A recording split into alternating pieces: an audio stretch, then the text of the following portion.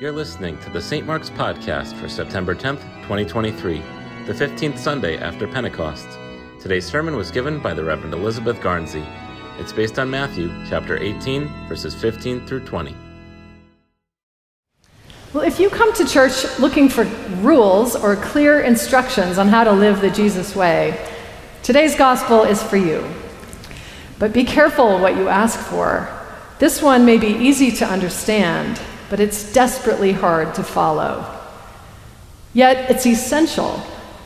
If the church is going to look anything like an alternative to community to the divisive, violent, cancel culture of our world, Jesus offers here the bedrock foundational practices required for sustaining the healthy, thriving, mutually loving, alternative community of the kingdom of God that Jesus represents.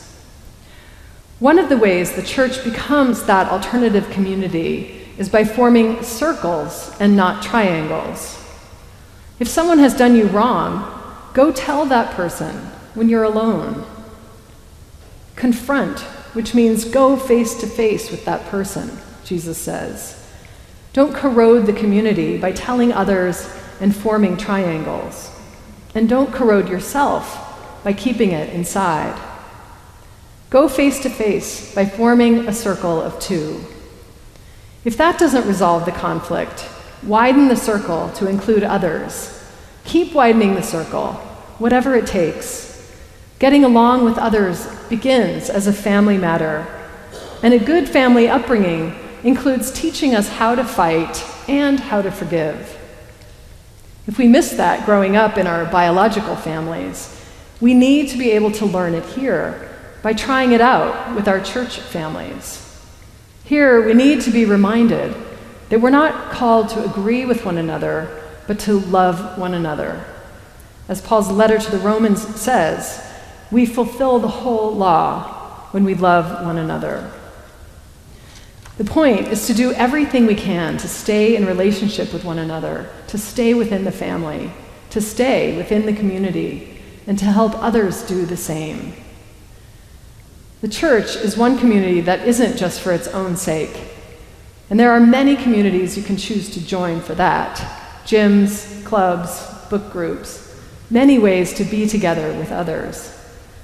But the church is first and foremost a training ground for loving one another the way God loves us.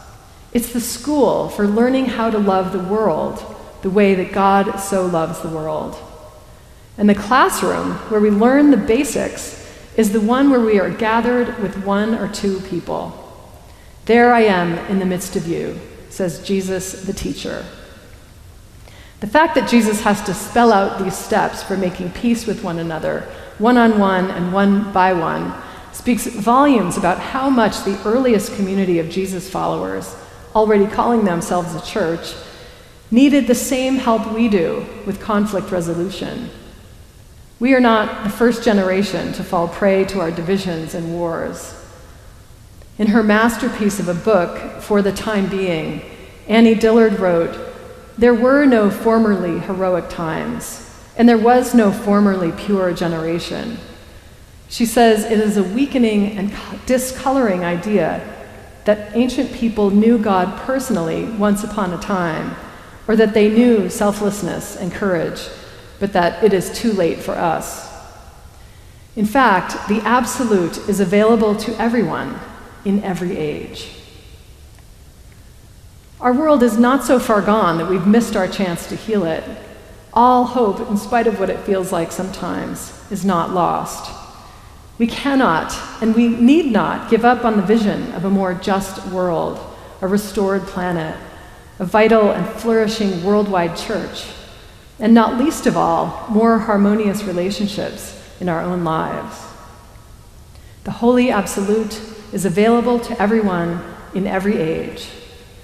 Every generation just needs to know where to look. And it's anywhere where we are gathered with one or two others.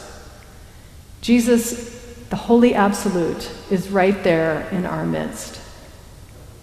Trusting in this presence is the first step to confronting one another when we hurt each other. It's the first step to helping each other out of the holes that we dig for ourselves. The world likes to bury people in their holes, their mistakes and their misdeeds, and never let them out. Society punishes and cancels people for their mistakes. The world repays evil with evil, violence with violence. No wonder the world's wars never cease. But Jesus taught and demonstrated another way. He ushered in a kingdom where no one is beyond the reach of a saving embrace, a second chance, a new start. This is the kingdom of God, the holy absolute, which is available to everyone in every age. We just need to recognize the daily opportunities we have to participate in it. And it's antithetical to every other kingdom in the human world, which run on power over humility and the triumph of the individual over the common good. Our usual kingdoms depend on gobbling up natural resources to feed our money-making economies with no thought given to environmental economies.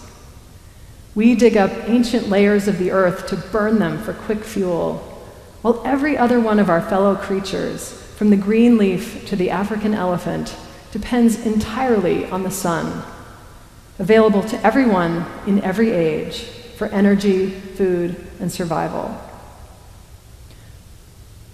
Our usual kingdoms run on controversy and division, trying to get away with the denial of wrongdoing by any means and for as long as possible. They rely on the domination of power over the powerless, and that's what fuels the usual societies of our world, including our own. But the vocation of the church is to be an alternative society, a countercultural community in which the reconciling love of God in Christ infuses all our daily work and every aspect of our lives. The theologian Stanley Hauerwas says that the church best serves the world not by running the world's errands, but by showing the world something that it is not, namely a place where God is forming a family out of strangers. Now, more than ever, the church needs to be the place that practices concretely what it means to bear one another's burdens and extend hospitality to strangers, including the strangers that make up all of the non-human created order, as we address and act on issues of sustainability and environmental conservation. And our alternative society literally begins with you or me and one other person, even and maybe especially where there's conflict with that person, because there's nothing like conflict to show us what we are made of. Today, Jesus offers us a way through conflict that is loving and courageous, and that allows us to solve our disagreements while keeping each other inside the circle and remaining in the circle ourselves without giving up when relationships get bumpy. We're shaped by the ways in which we handle our conflicts. And the church needs to be a safe place where each and every one of us can work out and work on these courageous, most countercultural ways of loving and confronting one another when we disagree painfully or hurt each other in other ways. We're not going to solve all the world's problems with any one program or merely with our prayers on a given Sunday. But there is hope of us having an impact when we also become a people about whom the world can say, see how they love one another, see how they fight and forgive one another.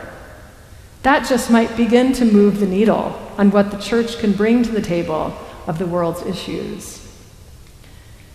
Just as the breakdown of communities begins with unresolved conflicts between individuals that fester and corrode the whole body, so the many areas of the breakdown of our culture might be traced to the billions of individual daily choices people make around the world to accept things the way they are. As we are observing a season of creation care, we might consider a similar connection to the roots of our environmental crisis. The decades and centuries of misusing and over-extracting the Earth's water and fossil fuels, polluting the air and rivers and seas, might all have roots in the individual choices we make, consciously or unconsciously, to persist in the habits that we've always had, that now we know are not good for the planet.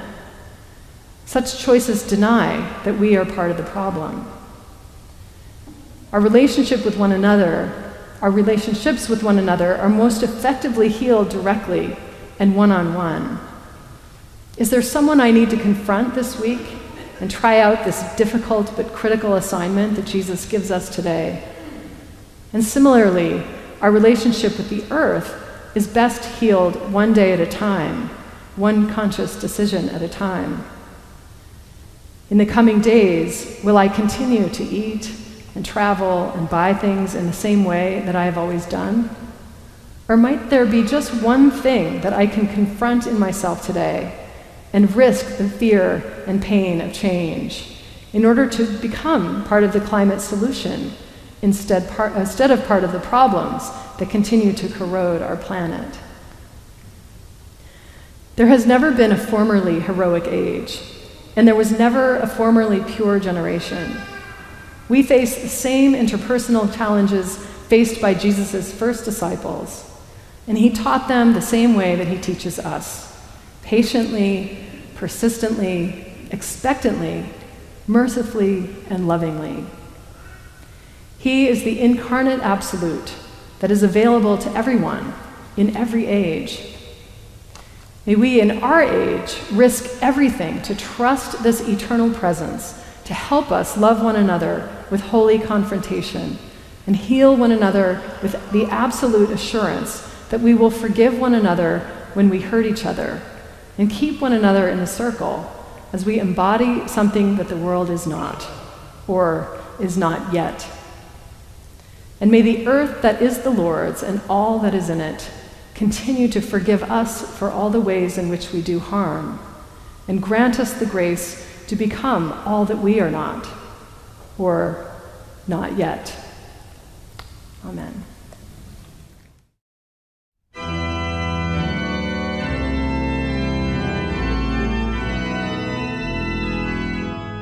You can find more sermons on our website, www.stmarksnewcanaan.org.